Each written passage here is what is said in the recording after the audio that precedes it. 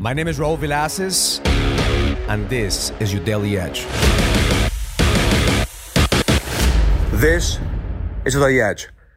Your current reality, your business, your marriage, even your fitness is a reflection of the shit that you tolerate in your life. So today, ask yourself, what am I tolerating?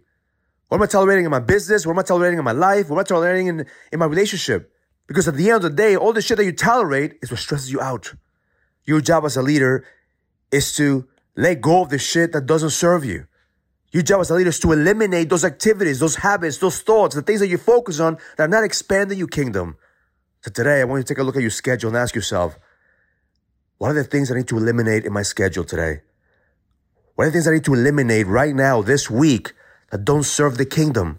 Because your job as a leader is to focus on kingdom-making moves. That's K.M.M, kingdom-making moves.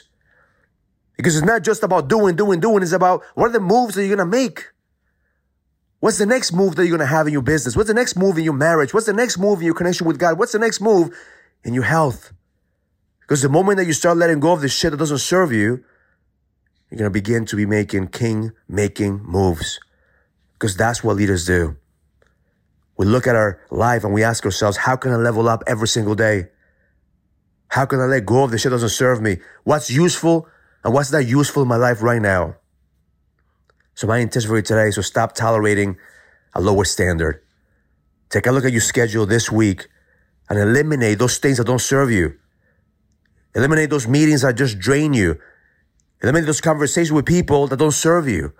And most important, start eliminating the habits that don't strengthen your character, that don't strengthen your vision, that don't strengthen your mission.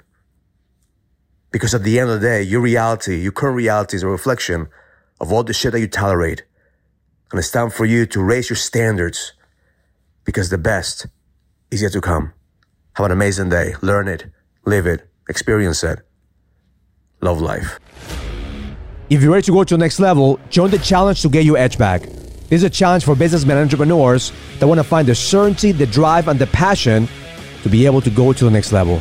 Go to getmyedgeback.com. That's getmyedgeback.com and join the challenge now.